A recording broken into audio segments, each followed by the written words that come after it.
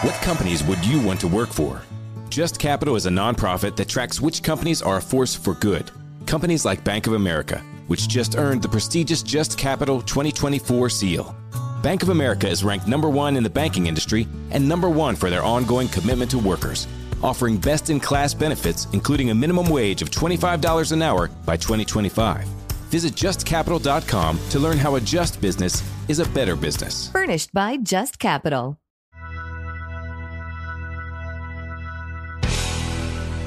Pat, you're in your mid-20s, and... no, I'm a little older than that right now. I'm sorry. Oh, you mean... Thank you, though. Yes. I know. I use a moisturizer. Let me rephrase that. In the 1980s, you're What? back in Pennsylvania, where you grew up, and you are a budding, serious songwriter. Yep, 3 sets of the serious stuff. Then I would do 1 set of covers, mostly Beatle covers, and or I would do Billy Joel, "Only the Good Die Young" or something. Okay. Any audience kind of a lively number. Me and Julio down by the schoolyards or whatever. Yeah. But I would not do what everybody else did. I would not do American Pie, which gets the whole bar singing, and I hate the song. You hate the song. I hate the guy who sings it because he's always denied. Basically, if the lyrical imagery in that song, he's talking about these '60s artists and he's knocking them. But history proved that those '60s artists were really pretty good. So his remarks about the Beatles and Dylan, thinly veiled in his horrible, ambiguous poetry. I've always hated that song. See, I had no idea that he was being critical in that song. Because he's denied it. He still does, but it's just so obvious. I've seen breakdowns of the song, and it's just hilarious. No kidding. Cody borrowed from James Dean, and all this stuff was just. He was really kind of being snotty about the '60s, and of history. History has proved that stuff was pretty good. Because everybody says it's a tribute. No, to he doesn't mean it like that. He doesn't? No. Would somebody argue with you? Would a okay? Of course they would. Yeah. And then working at the station in Wilkes-Barre, I'm working there 5 days a week. They then opened up this other part of this nightclub area for music acts to come through, like your Warren Zevon. So I had a chance to work with Warren Zevon. And then later on in radio, I would perform with Warren Zevon and kind of befriended one of my favorite songwriters of all time. It was a great opportunity. David Bromberg. I opened up for the band at this place, and they were delightfully drugged up and crazy and fun. But Danko invited me up to New York, and I would go up there and hang out with him. And I was a part of that whole scene. When I opened up for people, I would be in the green room, and I would meet them. I would hung out with Richard Manuel, the keyboard player, 2 weeks before he passed away in Florida. Wow. So I had once again, I'm like Zellick. I'm in the weird moment at the right time, so to speak. And I'm able to now see the people that I admire, Dave Mason and all. I'm able to open for them, and because I was the guy who did original music, and they didn't want a cover kid doing American Pie, or they wanted somebody to do it 20 minutes. They didn't want the guy at a bar, and I was that writer in my little neck of the woods, so to speak. So you were the go-to opener for these I was the go-to guy. Yeah. And you're getting paid and making a living? I'm making a living. I mean, I'm not killing it, but I'm learning my craft, right? And I'm surviving, and I'm sleeping with every waitress that works there, and Where are you living? I was probably living in an apartment with one of my buddies at that time. Okay, yeah. Or had girlfriends and stuff. I had a girlfriend, Kim. All of my girlfriends and wives are named Kim. The first Kim, who came from Indiana, came with me to Pennsylvania, so she was my girlfriend for 5 years. And then when I started to perform and stuff, we just sort of broke up, and then I became a very reckless and wild and horny young man. Best time of my life. You're a young musician. And it was ample opportunity to meet. I had David Cassidy hair, and I was ripped. I still had my high school bod, which I've waved goodbye to. It's in there somewhere. It's still there. Yeah, it's just it's hiding under the blubber. So I used to have a line in my act that said, "I have a great body underneath my body." Well, I had an added fat joke. I do what I've done on the show. And I forget. I gained all the. Oh, I forgot what the frickin' joke was. Let me let's move on. Oh, okay. Sure. I forgot what the joke was. Don't worry. I often forget many of your jokes. They are instantly forgettable. You know what? That just reminds me that I have a gig coming up, and I better look at the game tape and relearn my act. Yeah. We're going to start performing again, and that was a good example. There's a little line I had in my act that is completely gone. Yeah. Those little trinkets, we call them, in between bits. Right. You have to relearn where they go. Yes. And, oh, jeez. Yeah. Yeah. I'm writing this down. Look at videotape before next gig. Yeah. So, didn't you end up doing some sort of work with Don McLean? Yeah, well, Don McLean came through, and Jerry Sisk, the owner of the station, said, "Do you want to open up for Don McLean?" I said, So you're not a fan at all? I hate him. Yeah. I've seen him interviewed about the song, and I go, "Oh, yes." He goes, "It's going to be packed. It'll be good." And I had the record Circle City was just being played on local radio. KRZ was the first to break it, so I had what was called a regional hit. Yeah. They do the local guy a favor, and they play his song, and he gets to feel like a big shot in his own little area. It's great. It is great. Yeah. And that trickled down into Philly, and we got some good airplay. And it's actually, I'll play it for you sometimes, a very sweet little moody, interesting chord changes song. Is it out there for anyone to listen to? Yeah, it's on. There's a YouTube video of me doing Circle City at King's College, which is really kind of cool. It's a neat little song. It's very original sounding, and I'm surprised that I even wrote it because I look at it now and it's intricate and it's thoughtful, and I go, geez. It surprises me even now to look at that song. I love when that happens. Yeah. I recently looked at a short story I wrote back in college. Right. And I was in advanced creative writing, and I was considered pretty good or whatever. Right. And I read it and I went, "Who wrote this?" Yeah, I know. I love when that happens. It's a when, weird thing. When you put the work in and you're so passionate about stuff, then you get away from it. You go back, you look, you go, well, some of it, that's crap. Then you go, whoa. Exactly. That's really good. That's exactly what it was. It was like mining for, like you could, it's kind of like a pan for gold. Sifting through. Yeah, you go, oh my gosh, there was some really good, yeah. I can see why my professor liked me or whatever. Yeah. Yeah. Yeah, and coming from a theatrical, intellectual background too, I look back at some of the lyrics. I go, "Oh, geez, that's really pretty good." I don't know why after doing comedy you sort of like don't, because now we're getting laughs, and that still is a very intellectual process. Yes. But when I look back at these early original songs, a few of them go, "Well, geez." Yeah. There was another one I saw that I sent to my ex-wife even because I thought she'd like to hear a 22-year-old me. It was called One Past Way Too Many. Great jazz chord changes. And she's like, Jesus, how old are you? I said, 22 years old. Yeah. This guy. I'm singing like I'm Tom. I wasn't singing like Tom Waits, but Right. it was the wisdom. Yeah. Of One Past Way Too, and I was, gee, how does The title's wise. How does a 22-year-old get this kind of alcoholic insight? Oh, geez, I wonder where. But you got exactly. Yeah. You got it. But yeah. So I get the opportunity, so to speak, to open up for Don McLean, and I go, well, all my buddies are going to be there. Yeah. They're so all my friends, all the music guys, Parkey, Tim Cross, all my buddies are going to be there. And I'm going, well, this is going to be exciting. I mean, and my little 20 minutes was serious, but I would have funny stuff in. And I closed with a song called Cemetery Girls, which was a sing-along, which is really a funny, very broad song. My first broad, funny song. Okay. So he has a little mini band. He's got like a drummer. He's got a guitar player and a bass player, which kind of surprised me. I thought it was a solo thing. He had a little band. And I go into the green room. We're all supposed to be in the green room. And I forgot my guitar tuner. So I say to one of the guitar player, "Hey, do you mind if I borrow your guitar tuner?" And he's just the nicest guy in the world. Yeah. Oh, of course, man. Yeah. Hey, good to have you on board. We'll have fun tonight. And I'm tuning my guitar, and in walks Don McLean. And I'm like, "Oh, it's Don McLean." And he is just staring. He is staring a hole right through me. He goes, "What are you doing in here?" I said, "Oh, Mr. McLean, I'm your opening act, and what's your name?" He goes, my name is Pat. He goes, "Well, Pat," and that's when a little switch. Yeah. "Well, Pat, I want you to leave. I don't want you back here. This is our area." I said, "Well, I've opened up for a lot of people back here, and oh, have you?" That's how this is starting off. We haven't even met. Right. And he goes, "Well, I would just be more comfortable if you just left. If you just, you got." And I looked at him. I said, "You got to be kidding me.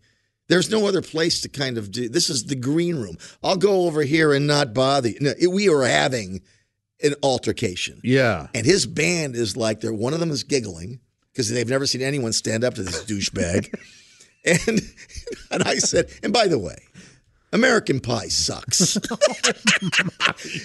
you're just going right for the You junk. could have written a bridge. I mean, it just goes on and on. You know, and they're getting giggles, and he's mad. But I did it in a way that I was just being a little bit of a smartass. I think I opened up with, you could have used a bridge, but he didn't take it that way. His band did, though. I mean, you just go on and on. It was my little way of, because I'm packing up my guitar and I'm out, and I am livid. Yeah. But by the time, if the next 5-10 minutes I'm being introduced, and I go to myself, well, you have 20 minutes and all your friends are out there. You need to get, but I'm Irish, and this when I get mad, sometimes that burner stays on. Mm-hmm. And that burner was on when I hit the stage. And I opened up with Circle City, which they would applaud at the beginning of it. And I opened up with like the only kind of semi-hit I had. And this is not really killing them because it's a really moody song. It's a ballad, So, and I'm like, oh, this was a bad way to open, because my mind isn't in the game. Yeah. I should have opened with something lively. So then right after Circle City, I go, you know what just happened? And I tell the whole story. By the way, you're about to see one of the biggest asses. And I tell the whole story. And my peeps, my friends are dying that I'm being such. I said, yeah, Don McLean. And what's he's going to do? Starry Night halfway through and then close with American Pie. And then, of course, he is. I hope you all enjoy it. They're howling, but they're there to see Don McLean. Yeah. But I have a lot of Wilkes-Barre, Scranton friends there. And I go about my way. And after every third song, like we do in comedy, if you get like a little audience moment, you do a little callback to it. Yeah. And that's what I was doing. I go, by the way, did I tell you the guy you're about to see? And they would howl. So then I do Cemetery Girls, and I leave myself 2 minutes because I had an idea. I go, you know what? We all know he's going to close with American Pie. I am so mad right now. What do you say I F up his closing? And I'll sing American Pie right now. We all know it, right? And I launch into I'm making up, bye, Don McLean is a dick, and they're singing along, and I see this shadowy figure, because at the station there were these little steps that went up to the dressing room, and now he is out, but the audience can't see him, but I know that he's there on the stairs, right? So the crowd's dying. I said, I hope you enjoy Don McLean. Good night. People clapping. They've just seen something. They've never seen an opening act just totally ruin ever opening for anybody again.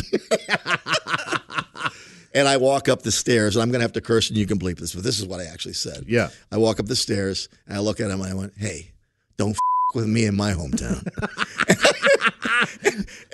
And he said nothing. Nothing. He said nothing. And then he went on stage, and he never addressed it.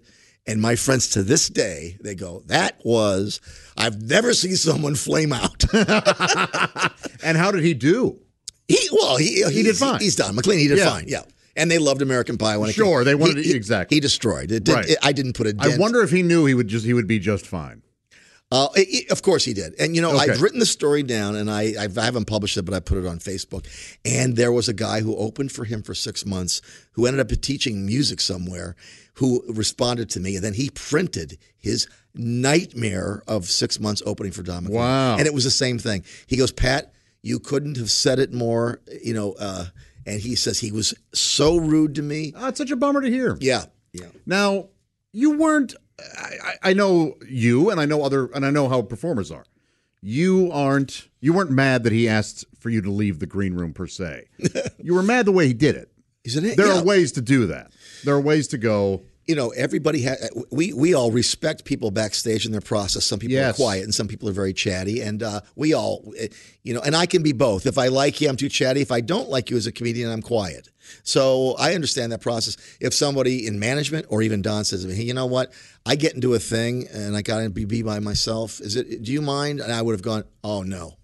Totally get it. Yeah. I do not mind because, I go either way. Sometimes I need to be left alone to focus on my act and pace. And sometimes I don't mind being chatty if it was the way it was handled. Yeah. I was working the Richmond Funny Bone, and John Witherspoon was the headliner. Mm-hmm. And you know how great he is. Yeah, he's a sweet guy. Yeah, yeah, and hilarious. And the manager came up to me and he said, "Hey, you can't go in the green room this weekend. John wants it all to himself." And he said, "I don't think he's being a diva. I think he's being a 70-year-old man. Or what. Sure. And I went, it's John Witherspoon. He can happily. I'd be happy to not be in the green room or whatever. Let him have his space. He's more than earned it. Yeah. Well, so it didn't. And he ended up giving me one of my all-time favorite. I had a really sweet moment with him. We did the whole week, and then the last show, the second show Saturday, every show was sold out. Yeah. And I was walking off stage, and he was walking towards the stage, and he goes, "You're funny." Oh, and I said, "Oh, John, thank you so much. I didn't realize you were." I called him Mr. Witherspoon. I said, "Mr. Witherspoon, thank you so much. I didn't realize you were watching." He goes, "No, I wasn't watching. I heard." Oh. And some people would go, "Oh, he didn't watch your act." No. That meant a lot. He heard the audience, and he knew that he knew it went okay. So And people do have their process. They I poke in. I want to know what the person before me is doing so that I don't step on something. And if we have a similar premise, then as a headliner, you move a different way. Yes. But I have a very hard time. I poke in and out, but I do the work. Whenever I haven't done the work, you get your ass handed to you. If you're cocky backstage or you get too full of yourself because you've been killing for a while, you're going to have a bad show. You can never underestimate it. So I will always always listen for the laughter, poke my head in. Yeah. Everybody has their way of doing a good show. Same here. So I saw Kevin Pollak. His process was he could not bear. I saw Nick Griffin open for him, and Kevin Pollak would waltz in right before he went on because that was his process and everybody respected it. But I saw him do and not get laughs with similar Nick Griffin premises that were better written on Nick's part. And then Kevin probably didn't understand why it wasn't working because part of his process didn't want to hear the opening act. I don't like seeing the audience at all before I go on. So my first because I incorrectly assume things. Yeah, I do too. Yeah. If let's say there's an older couple, in their 70s in the front, I'll go, "Oh, they're not going to like some of the bluer material. Yeah. This is gonna," and then I'm always wrong. I'm always wrong. Always. Those folks loved the raunchier stuff or whatever. You know? And so I don't like to do that, but for the first show. But the second show, I always want to watch however, if I'm middling, and I see that a headliner has a similar premise or bit, I think it's my job as the middle to back off my bit. Then the headliner shouldn't have to make adjustments. I should. Well, it's funny when anybody's come up to me and asked me, he goes, "Hey, is there anything?" I close with a music piece. I said, "I want you to do whatever you do, and it's my job to adjust." And guys will go, "Oh, wow, thank you." I do that now, too. Of course. But if I'm a middle, I feel like it's my responsibility. When I'm headlining, it's your responsibility to at least ask. Right. When I'm headlining, I let them do whatever they want. And they can't believe I allow that. And can I here. Can I sell merch? Of course you can sell merch. Yes. Because I'm not. I'm out of here. I'm out of personality when I'm done. I'm horrible selling merch. Oh, I'm not good at pushing my merch, but I like saying hi. So it's funny what you say about looking at an audience because I am a looker. I'm a kind of a. I know you are. You and I have talked about. I got a thing. When I first started working the ships, it threw me that everyone was older, and because I'm used to the kids in the clubs and a wider demographic. Then with the Bob and Tom shows, it was skewered even more, older, but not cruise ship old. Right. So it's my first adult show on one of the Royal Caribbean tours, and I look out at the crowd. I'm like, oh. And we were in St. Thomas where you can use your phone. So we had an early show that was I still had phones. I still had cell service. It's very important when you work with cruise ships getting your cell service. So St. Thomas has American service. So I remember looking at the crowd. I go, they're ancient. And I thought I'd check in with Tommy G, Tom Griswold, the guy we work with. I go, oh my God, I can't believe how old these people are. He goes, really? You know how old you are? I said, do you know they were all at Woodstock? I said, all those white-haired people they are going to understand what you're doing. Don't hold back. They've been young. They've lived a life. They're not going to be timid. You're going to do fine. Don't give them the show you're supposed to give them. He's made a comment. They were all at Woodstock. They weren't all at Woodstock. Right, but the point he was making is they had their boobs out, and and you're worried about. He goes, they were wilder than you are. Yeah. And I went, oh. You're absolutely right. Yeah. They just look 20 years older than I do. You know, We're right. That's the thing. Like I said, the assumptions I make are wrong. Yeah. And sometimes you can look at a drunk, chatty table and go, that, and then they're the most focused. Exactly. You can't. Yeah. Exactly. I always set myself up for disaster. That way, I'm just so thrilled when the show turns out. I'm negative before. I'm cranky sometimes. Pat, you and I have done plenty of shows together, and you're pacing. You are. There are times where it looks like you're at an open mic. I don't know why I'm in this business because I've lost my central nervous system. I am anxious, and I have anxiety issues to begin with. So when you throw. I can feel my blood pressure rise. I'm nervous. I said, I've done this so much. You would think I would have some, but no. I am pacing. I like, what if I could throw this thing? I gotta get. Yeah. I'm gonna.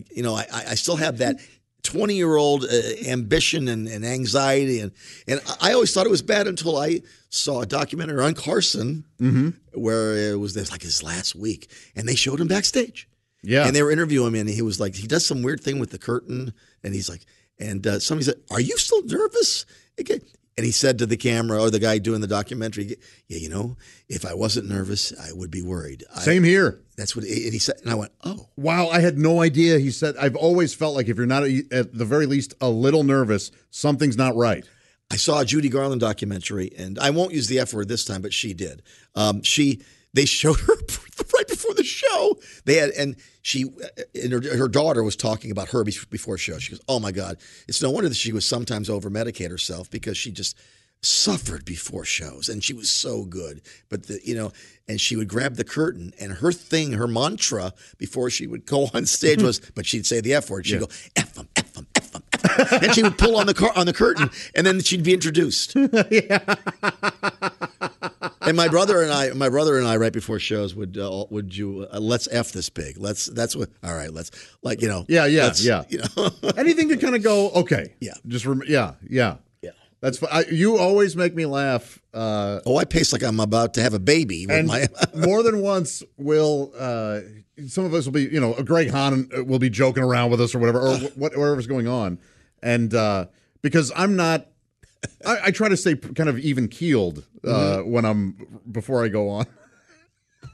And so I'll come with you, "Hey Pat," and I'll joke with you, and you'll laugh and then go, "Okay, I'm sorry, I have to." It's like you want to play along, but you're getting ready. I never knew how bad I was. It makes me laugh every time though that you're so honest about it. You go, "Hey look, I can't." I never knew how bad I was until I was working in Sanibel, Florida, for my buddy John Biddle, and I loved this club, and it was so beautiful to be in that area.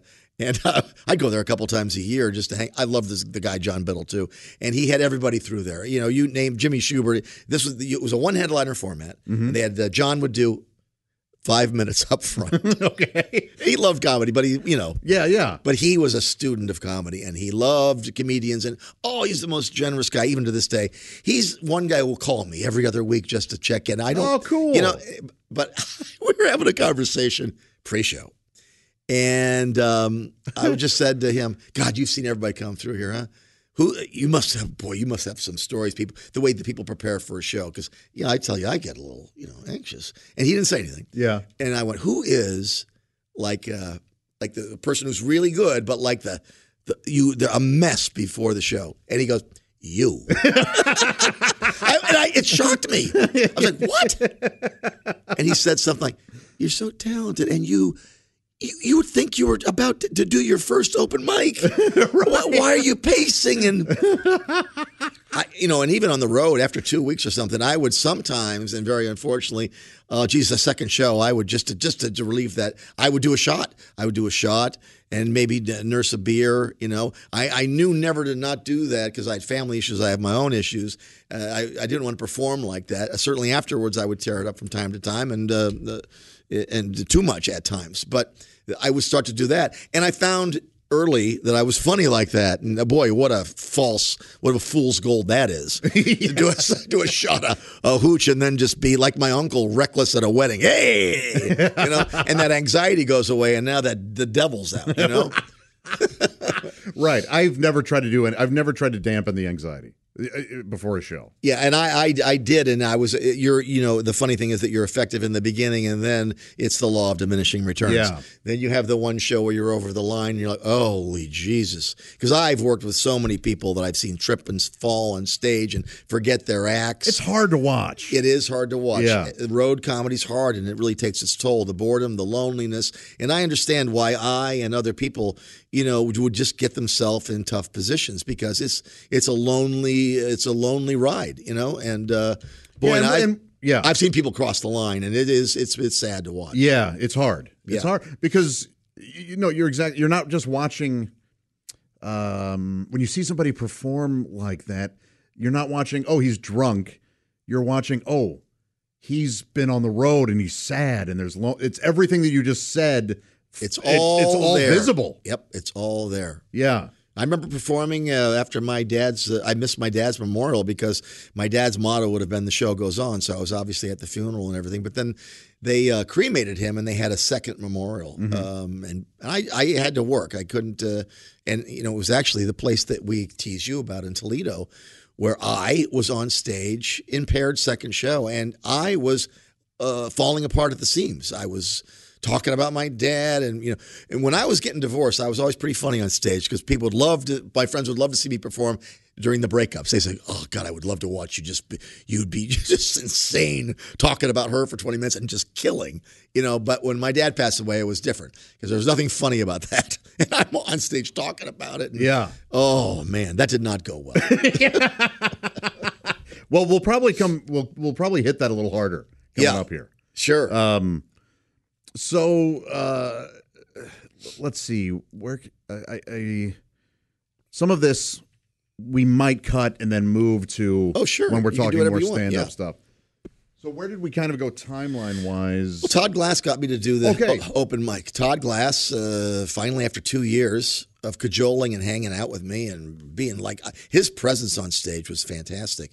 He was just a bold guy. I used to watch him do comedy and go, God, he just had it. Yeah. He was a student of it. He started when he was 16 at the Comedy Works in Philly. And this is before Todd goes to L.A.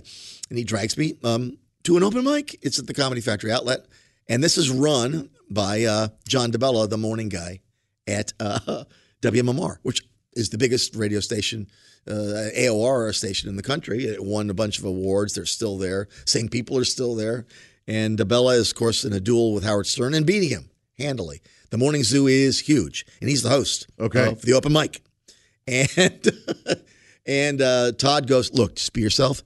You put your little impressions together. The voice is going to get the laugh, and just be yourself. So I did a Billy Joel. I did a Tom Petty. I did a Michael McDonald. I just strung 7 or 8 things together, and sometimes you get lucky on your first time out there. And DeBella's here's how DeBella introduced me. I've done a lot of these open mics, and these guys with guitars, they're either really good or they suck. So let's see if this guy sucks. Pat Godwin. This is the guy I end up working with. Yeah. And I strung some impressions together without any jokes. I think I would mumble, Tom Petty, oh, that's a lyric. That was like the hook. Right. I would do affectations of Van Morrison or that's a lyric. But for some reason, it got a laugh. Sure. Because the impression was really strong at that time. Because I focused on him.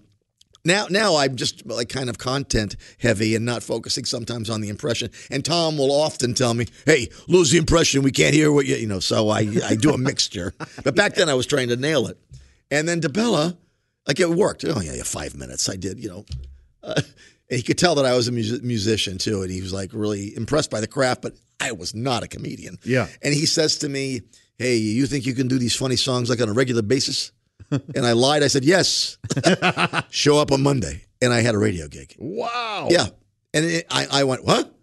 Yeah. And in the beginning, I would just do little studio things. And then they turned out to be really good because I just focused on comedy writing. And they were, I wanted it to be all original in the beginning. And he was fine with that. But then, because he knew I did the voices, he would shift me to the side of the devil, the parody side, And I've never been one to think of parodies, even though we'll take a quick one and do them on our show now, obviously.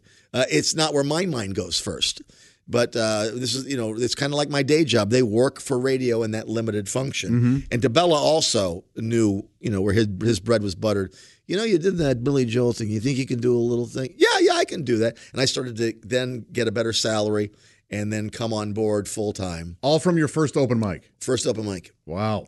And I went back and did my second open mic that Keith Robinson hosted, and I ate it. Do you think almost everybody I've talked to, and this is definitely my experience, my first open mic, I did really well, and the second, ate it hard. It was terrible. And for those of maybe same material, same stuff. Yeah. Well, I started to add what I thought were funny songs, and I didn't have a grasp of that yet. I was not in front of people to get laughs. I was getting laughs on my own terms in controlled environments that I controlled for 4 hours. I wasn't, hey, you got 5 minutes, laugh. That pressure, like, oh God, that was tough on me because I was a guy who'd sneak up on you in the club, but I was not a 5-minute comedian, and to this day, I'm really still not. Yeah. But man, I think I ate it the next 3 times because Clay Harry would say, the guy who ran this club, the Comedy Factory outlet, he would say, come back now that you're on the show, come back for open mics. And man, I was going, I was eating it. It's a good thing. It's the way I think, I kind of look at it as the comedy gods going, all right, so you go out for your first time, you kill, and then, and part of you wants to go, oh, well, I got this. Yeah. What's so hard about this? And then when you bomb that second time, and then a lot of even the third, it's the comedy gods going, no, this is work. This isn't an easy ride. Well, this club also was the easiest club in the country. It's where Dice came up, Tim Allen, everybody. I mean, this club was the premier club of Philly. Harry Anderson would come through with his magic act. And I saw all those guys at that time before they had TV shows. Seinfeld, everybody came through this club. It was tiny and had like little Greek seating. I bet it was great. You had to be pretty crappy, like my second open mic. I got lucky that first one because the crowd was easy. And, the Billy Joel was dead on. And I had no content. So when you strip the veneer of the impression away, like that's the second time I tried to, to talk a little more. That didn't go well. So then I was. So you're doing the radio? I'm sorry. Yeah, no, yeah. Then I had this radio gig that it's like you write a check with no money in the bank, and then hopefully you think, well, the money will come in. So it was a very reckless thing to say yes, but probably the best decision of my life because, oh God, the laughter was just so much better entertainment-wise than playing the serious music in the clubs. I got more of a kick out of how hard it was and how good I was getting at it by the more I started to understand the process and respect it. Yeah, so you're learning radio and stand-up at the same time. With major cats, though. I mean, this show every day. I mean, I think my second week, Billy Crystal was in Seinfeld, Ellen DeGeneres. Yeah. Because these people were just coming up in the business at the time. We're talking 89, 90 when I had started with them. And this show had some major power to it. I mean, I got an okay salary just for doing a couple songs, which actually was the first time I was ever employed or and paid. It was paying into Social Security and stuff. It was just kind of interesting for this kind of wandering troubadour. All of a sudden, I have a gig. Yeah, and it's a gig like on a big level. Shirley MacLaine is there, and it's like every day is something because Philly is the 4th largest market, and we had these huge guests. Are they coming in? Or are they on the phone or both? No phone. We didn't do phoners. People came in. John DeBella rarely, unless it was like his favorite Peter Gabriel or something. Yeah. But we would have the Grateful Dead was big. One of them would wander in. Brian Wilson came in. This is what my experience was. It was all of a sudden I was in this situation. Yeah. And I'm like, you rise to the occasion when you're in that situation. I would spend just the rest of the day. We all had an agreement with each other that none of us who were all partiers at this time would touch a drop of alcohol until the weekend. And that was our agreement with everybody. And that's the way it was because we said, we're in the big leagues. Stern is nipping at our tails. It was his first syndicated market.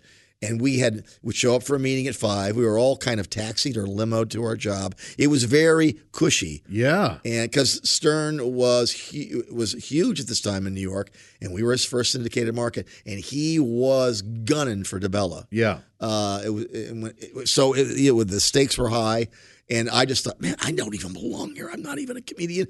I just wrote my ass off and would come in at the meeting at 5 o'clock, tell him what I had. And, he did what Tom and I kind of do. DeBella didn't write or edit like Tom and I will do that together. Yeah. But he would that kind of a thing. Okay. And then I would probably do a song a break or something, or an hour.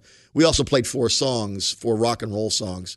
So we didn't have the kind of show that we have now with the Bob and Tom. Yeah. We had a very cornball morning show with the prank phone calls, and I would do my little song. And then we'd play 4 rock and roll songs an hour too. So there was time to write also in those moments. There was downtime. Yeah. So really pretty cool though. How many years did you do that? 6. Yeah, 6. So and are you hitting the road doing stand up at the same time, or are you just all local? Absolutely not. Okay. I would do a Friday and Saturday at the Comedy Cabaret, the Comedy Factory outlets, maybe something in Baltimore because that was an hour and a half drive. Yeah. Wilmington, half hour, things like that. I would just Friday and Saturday we'd meet back at my place. We would drink our asses off. We'd rehab on Sunday, back to work on Monday. It was just we were like these weekend warriors. And in that period of time, I got pushed up to be a headliner. And I didn't have 45 minutes. I had songs that I was accumulating, but I did not have any finesse or, I had some presence on stage, but if I wasn't on the radio, it would have not been. I only developed the act after we all got fired 6 years later, and I went on the road for the Comedy Zone and was forced to do real comedy for a couple of years all throughout the South at all the Comedy Zone stuff. And that's where I really grew and learned the craft of that. Okay. Even my 6-year tenure at WMMR, I really was just a weekend, it was kind of like a side thing for me. Although I did pay attention to it quite a bit, but it was not, I didn't get good or bomb proof until I got fired and was forced to be a real comedian doing it all the time. Who were some people that were coming into the radio show that you just loved, you were excited to meet? Randy Newman, because I was such a huge fan, and he had made a comment about Brian Wilson that his album wasn't being promoted. They were both in Warner Brothers, and we know that Brian Wilson from the Beach Boys has issues and stuff. Yeah. And Randy Newman said in Rolling Stone, they're not putting a whole lot of money into my new album. They're putting money into Brian Wilson's album, which is recorded. They just stuck a microphone in front of him and said, "Sing, potato, sing." The man's a vegetable. And I thought, oh my gosh. So I wrote a song called Sing, Potato, Sing in Randy Newman style. We didn't know that Randy Newman would listen to radio, and he had a way to listen at that point at Warner Brothers, and he heard about this Sing, Potato, Sing, and we had a chance to interview him. And Randy added a verse to it, and we had a chance to sing it and perform it together. Unbelievable. And he was the funniest. He was fantastic. And because I wrote the song, he said the lick that I had was a pretty cool little piano lick. And I'm a piano basher. He's an actual piano player. I write on the piano. I write on the guitar. Even when we record now, I leave it to the professionals. I stay out of it. I just use those instruments to write with. I'm not technically that good. Randy is. But Randy said to me, he goes, "That piano riff you had, boy, I wish I had that." I said, "Really?" He goes, that's a good riff, but you work the pedal too hard like I do." And he was just funny like that. And then we would go on the air with him, and it was just like, that's my favorite interview of all time. Yeah. Yeah, I remember him knocking on U2. Yeah, Bono. They're talking against war, I guess, right? Like who's for? Who's for war? He would knock. He was so funny about ELO. He would rag on them. I found him to be incredibly charming and funny. He talked about The Natural because he did the soundtrack to The Natural. Yeah. So he was telling us on air that he had an argument with Redford. Because when the lights flash in that one scene, I wrote trumpets and horns, and Redford said, "No." Redford said, "I don't want those instruments in there." And I said, "What do you want me to put in there? A kazoo?" I remember little things like that, like his inside showbiz stuff. Yeah. And he talked about his dad because his dad and his uncles write soundtracks. Lionel Newman and all those guys. If you ever see the Newman name, he has a lot of family that came up in the business. And he always was looking for his dad to approve of him. And he was telling us this great story in our production room, not on air, because we were listening to "It's Money That Matters," which was one of his hits. And he said he did the video and he played it for his dad. He goes, "My dad said, do you have a cold? He goes, he can still hurt me to this day. No kid. Yeah. Do you have a cold? Randy Newman, obviously the nasal, he's been singing like that. Right. Do you have a cold? Oh. And I remember going, God, I love this guy. Yeah. Yeah, people like that. And then on the other hand, there were people that were, oh, geez. Yeah, and those stories are less interesting to me. Yeah. I know there's a. Oh, I know. I know there's there's the flip side to it. There's a public craving for, man, who was the biggest jerk? Yeah, I like to scream joy about the ones that were just, would shock me, about Paul McCartney, so sweet, Eric Clapton. I thought that was going to go weird. And he was just the sweetest guy. Oh, good. Yeah. I had a lot of wonderful experiences. Yeah. A+ celebrities you're dealing with daily. Yeah, we were. Yeah. We were. Yeah, and it was kind of mind-blowing. Seinfeld would come through before his TV show. He had been on Carson the night before, did the red eye, and was gracious enough to get up. And Dennis Miller, who I loved, came in and did our show. And it was interesting to see. I remember DeBella saying to him, hey, can you do that news thing you do for me? And I remember Dennis shaking his head like he didn't want to work. Him taking a newspaper, circling stuff, writing some stuff down, and he kills it for us in 10 minutes' time. While a song was being played, he wrote out like an update for us. Wow. Because DeBella said, hey, can you? And I remember the look on Dennis Miller's face, who I just adored, and I still do. I just love his writing. I like the albums, and I was really thrilled to meet him. And he just did this for us right on the spot. It was interesting. And Gilbert Gottfried would come through and kill Bobcat. It's a tough question to if we were in here and Dennis Miller walked in and Tom said, "Hey, Dennis, why don't you write a?" Tom wouldn't do this. No, but if he's hey, why don't you write us a quick weekend update? We would, oh man, we would all cringe because we go, oh, this guy got up early to come in. He just wants to hang and talk. Well, here's what DeBella would do. He goes, if we had somebody, we would hear from their publicist, Elvis Costello's not playing, Alice Cooper's not playing, John Anderson from Yes isn't playing, and DeBella would go, hey, give him the Godwin. Pete Townsend is not playing. He doesn't want to play in the morning. It's not for the right time for his voice. And DeBella would go to me, you got this? I said, I got this. So we'd have the guitar and the piano. Pete Townsend from The Who, for example. Yeah. We're over in London doing a series of live shows, and I'm writing a song about a guy who had sex with a cat on the tube. And I remember scribbling away and singing this thing, and I know if someone's sitting next to me, but I'm not really concerned with it. And Pete Townsend says, are you allowed to write that? I said he was like, he heard me singing something about the cat. Yeah, it's kind of my job. And he laughed. So we created something before we went on the air. Yeah, because he was shocked that are you guys allowed to get away with that? And I said, yeah. We go on the air, and DeBella gives me like the wink that Townsend doesn't see because he wants them to play. Yeah. And I have my black Takamine there. And I go, Pete, I love the opening to Pinball Wizard. It's very Baroque. Those chord changes are wonderful. But I've always struggled with, and I remember him furrowing his brow and watching my hands, right? So I play the opening to it, and I know the opening to it. I nailed it. And halfway through, he goes, you know it. He goes, and he grabs the guitar from me and plays Pinball Wizard. Yeah. Yeah. I mean, just moments like that where great. we tricked Eddie Money into playing because the piano and the guitar were there, and he had said, "Okay, I'll do 2 tickets to Paradise for you. Hey, they'll have this guy play guitar. Make sure you really bang, and I'll play the piano." And he did 2 tickets to Paradise on piano. Yeah. So we would get people because the instruments were there to kind of do stuff they weren't ready to do. You know what? But they love doing. They loved it. So that's the key. There is you would trick them, yes, but deep down, it's who they are. It's what they do. It's what they love.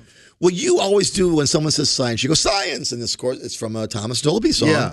And we had him on, and he refused to play because he was a craftsman in the studio and still is. And that was where his art form came from, was the studio. He wasn't necessarily a live performer. Mm-hmm. But DeBella had said, hey, why don't you and Pat put together a little promo for us? I remember Dolby, he didn't want to do it. He didn't want to do it at all. But darn it, if we didn't go next door and he got the drum machine and did some, and we did like a little jingle together. And it was wonderful. Wow. And but he did it on his own terms. He went to the other room for 20 minutes, and we crafted this little thing, and he came back with like an MMR jingle that they used forever. Yeah. Yeah. So whenever you say science, I always go back to that moment with Dolby refusing to perform. That's great. They were fun times. Now, when Miller came in, he teased you a little bit, right? Yeah. I love this. Well, because Miller talks about this now. Yeah. He loves goofing around with comedians, and he's a ball buster, and he loves He loves that camaraderie. Well, the night before he did our show, I opened for him at the TLA.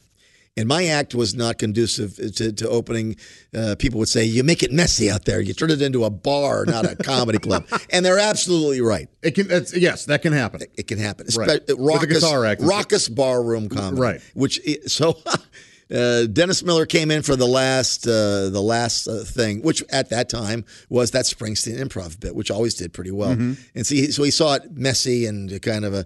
So I had the guitar around and he always would introduce himself like you didn't know him. It was hey, hi, I'm Dennis Miller.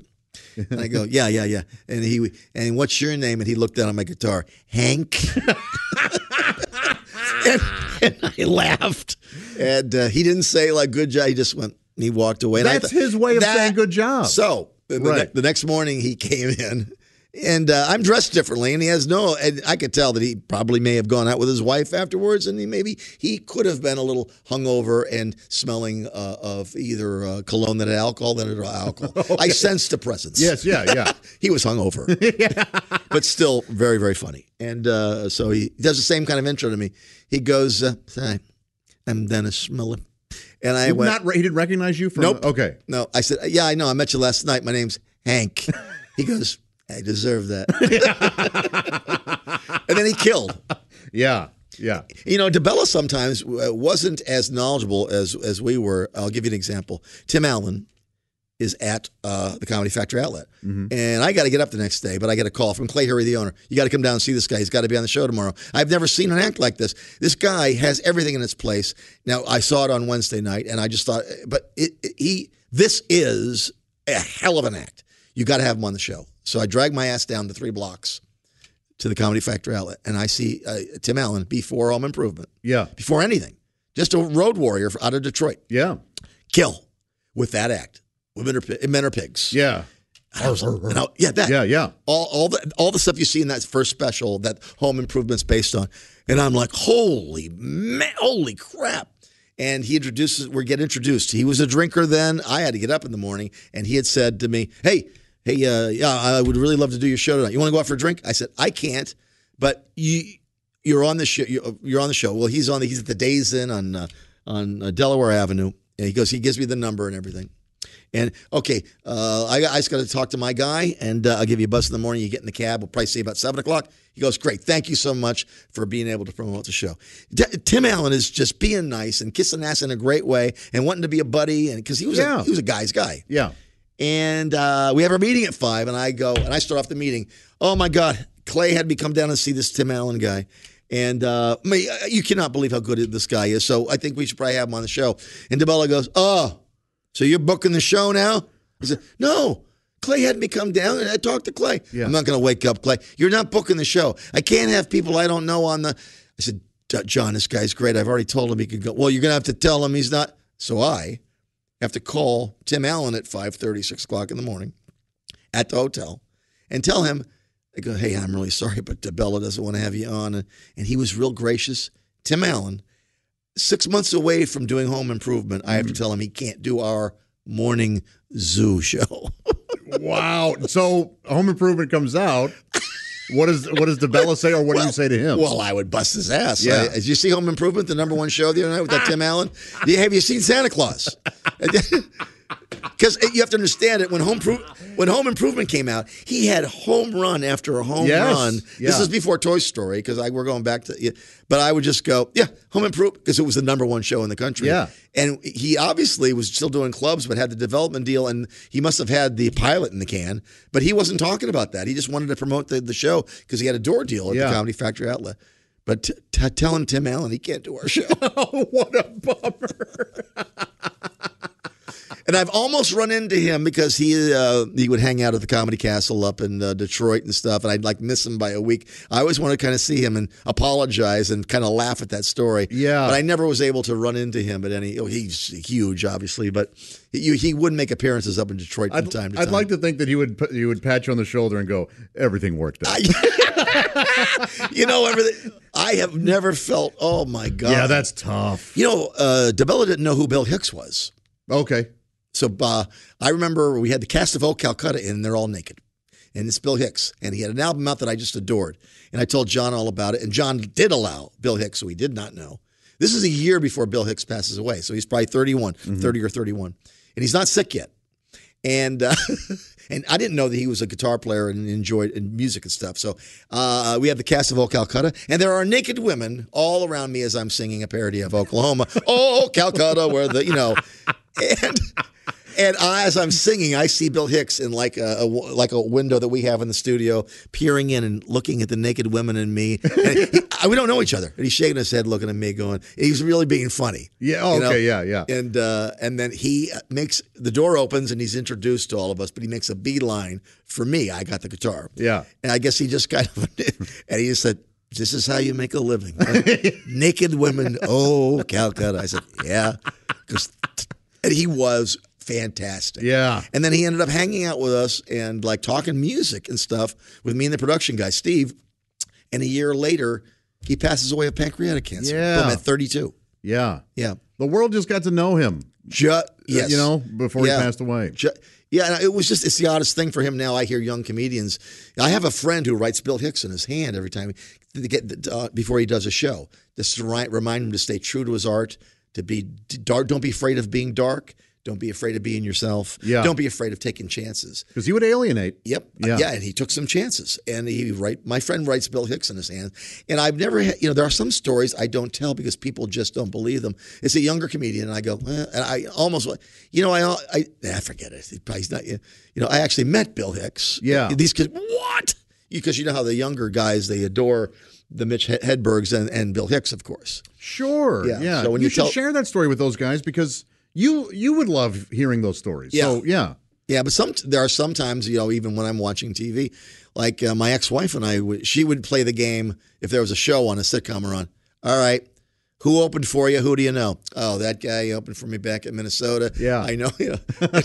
And she always got a kick out of it. And then Sure. I would be real honest with her. Do you know that? No, I never met that person. Because there's some people that, like Robin Williams, all of my friends have met. I never ever got it close.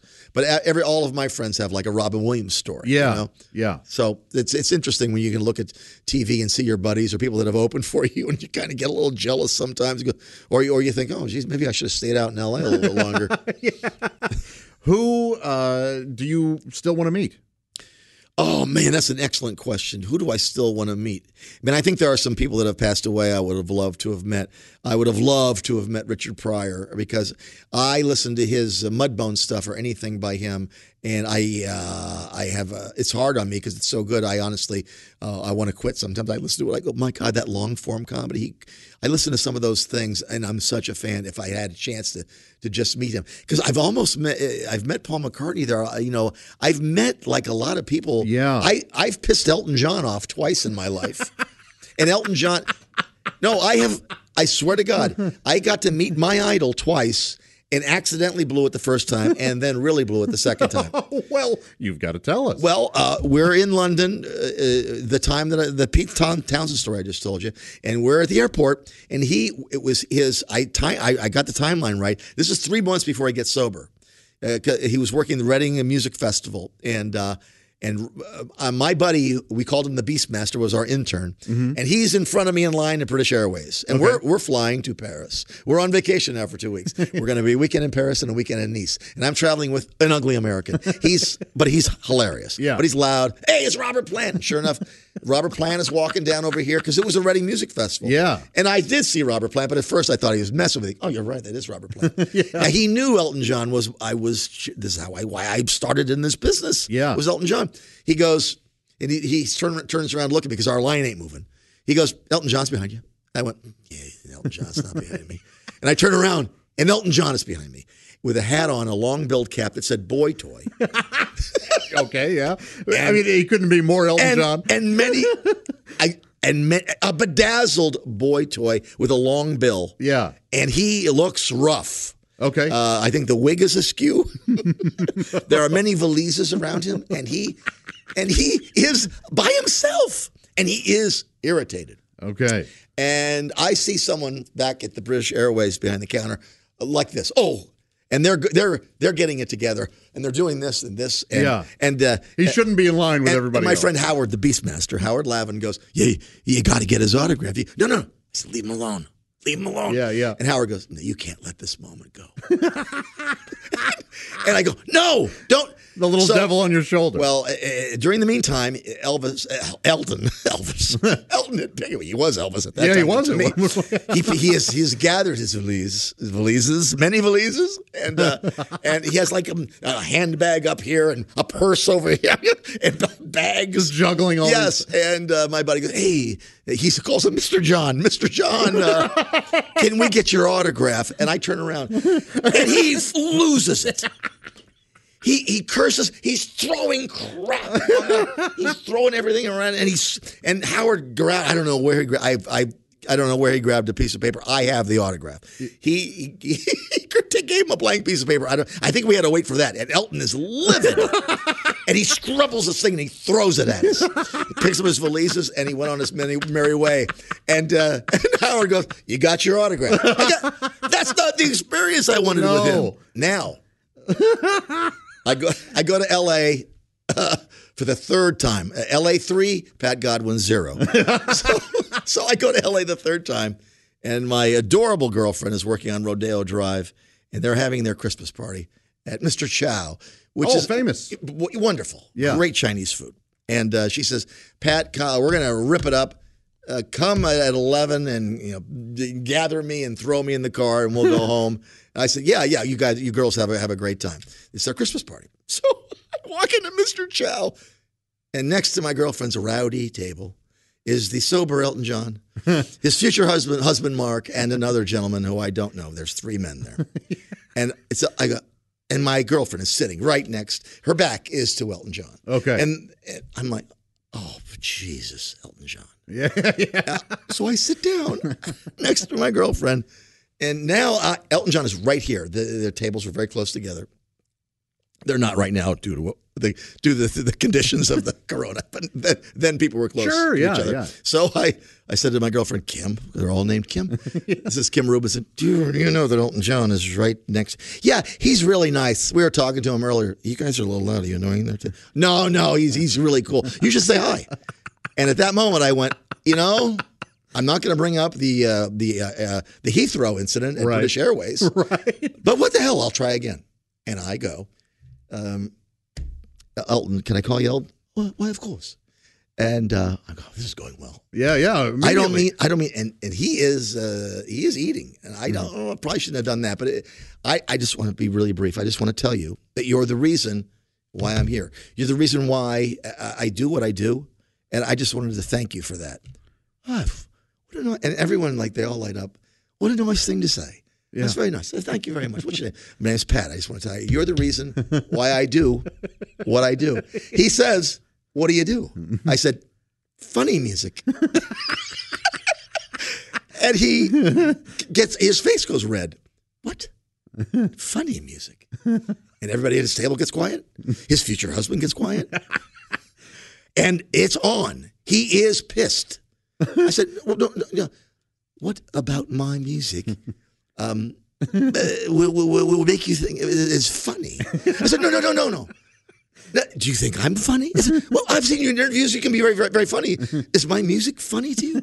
It's like the Joe Pesci thing, but he ain't messing with me. Right. He's really, really mad. And then I thought, oh, God, I could save this, and this may sound jokey. And I said, "Well, in your song, your opening line is, 'It's a little bit funny.'" And it gets nothing. It gets nothing. Yeah. And he is mad.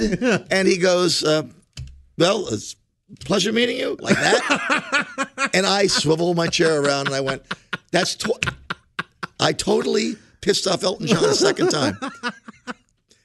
I remember that he ate fast like Tom does. Certain people, like Elton John, was really enjoying his food. I just remember looking over and scarfing up food like he just got out of jail. I just had lunch with Tom today, and I forgot how fast he eats. Yes. Yeah. I think our lunch lasted 3 minutes. I'm not even joking. We ate and he was up and all right. We're not even talking. I got songs to run by you. Yes, because we go to his favorite place and they know his order, so they don't even. Yeah. There's no talking during that. They just bring. He eats wants. Like he got out of jail. Yeah. He takes 3 phone calls. Hold on. Yeah. It'll be one of his children. Yeah, I pissed off Elton John twice. Oh, that's terrific. Yeah. So how did this come to an end? You've said you all were fired.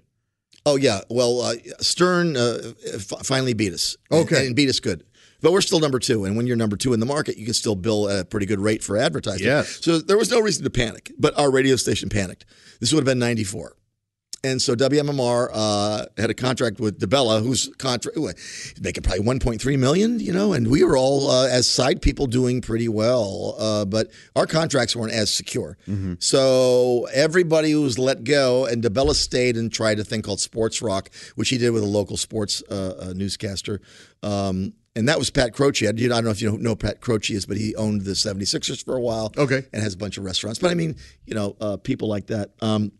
He did a sports rock show, and that failed. But he ran out his contract. I got you. He now works across the street, I think, at Eagle 106 or Magic 106 or something. He's at a different station now in the morning. He's still there doing radio. Yeah. So we all got fired. And then at that point, Stern, who had done a funeral party for us and 40,000 people out by the Liberty Bell while we're upstairs, and he came into town, and it was his first funeral. And he called him Baldy, and they had a bald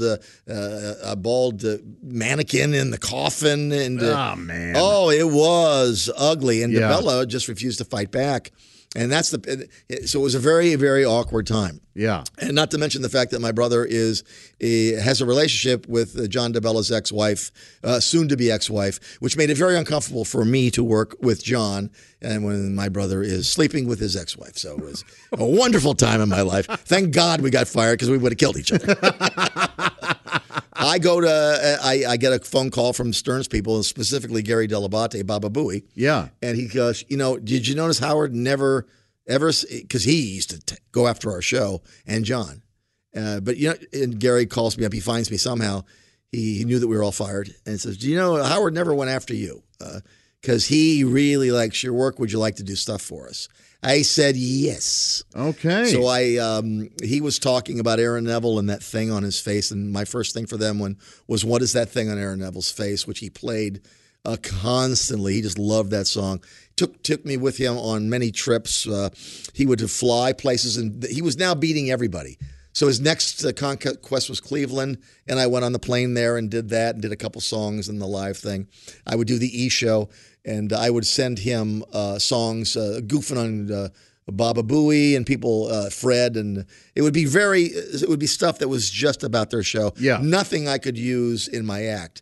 But did you move to New York City? No. I was just doing the road at that time, and I would go into their radio station affiliates and use their equipment and send him stuff from the road.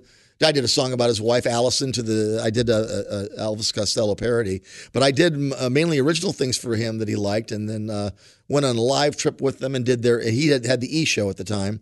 And I was featured on that a couple times, and it was really interesting to work in, because he was on the cover of Rolling Stone at that time, and I went from MMR being so successful to being now. I felt like when I traveled with them, the level that it was like the Beatles. He was on the cover of Rolling Stone. Yes. Private Parts was about to come out, and he couldn't have been bigger. And here I am on the plane. David Lee Roth is on the plane. The Buttafuocos are sitting next to me. And I'm like, what? How did I get here? Yeah. And, it caused a lot of problems with some of my friends in Philly who thought I kind of turned my back on DeBella and everybody. But the truth is, DeBella and I were fighting for the last couple of years over content in the show and things like that. And then the situation with my brother and other really unfortunate things. It just felt kind of natural to go to the Stern thing. But, God, it was kind of it was pretty heady in its time for me to do something like that. Yeah. So all of Philadelphia was kind of buzzing about that. So it was interesting. The show's changed from being like people yelling out MMR stuff to now it was like the Stern stuff, which was not relatable and a little too harsh. I don't know if you know Mancow from Chicago. Yeah, I'm definitely aware of it. His Yeah. father passed away, and Stern had me do a thing about his dad. I remember telling Fred, geez, this is a little rough, because I would send them stuff and they'd rewrite. And Fred would put, I go, can you not say my name on this one? Because I can't even say some of the stuff that, this person's father passed away, and right. they were just ruthless. Yeah. But as people off air, they were not. Stern was the nicest guy, always asking about you. He wasn't all about him. He was soft-spoken. And then you go on the air, and it's like, whoa, Jesus. And the stuff that I did kind of feels whorish now to look back and go, oh, I wish I didn't do that song. How long did you work for him? Well, I never got paid. I just did songs for them, and I got my name mentioned quite a bit. That would have been from 94 until the first time I did Bob and Tom. And Tom and I kind of were instant friends. And he said, I'd like it if you didn't do that show ever again. I said, no problem. Mm-hmm. And so, because he was very, very, I guess Stern came into the Bob and Tom market and started to go after Tom a little bit. Yeah. So when he heard of my lineage and the fact that I'd worked with Stern, he never really, I said, he's actually a nice guy. He goes, he never really wanted to hear that conversation. I don't know what Stern said, but Tom being such a family man, it may have been something family related. But he took me aside and said, I'd like it if you do stuff with us and you never, do the Stern show. So I haven't done it since. Yeah. Yeah. I've kept in contact with those guys, Gary specifically. Delabate Baba Booey, because he's a really nice guy. You'd love him. Yeah. Big famous Baba Booey thing all over the country. He's got a book out and stuff, but he's a really good producer. And he gets teased quite a bit. He's actually a very nice guy.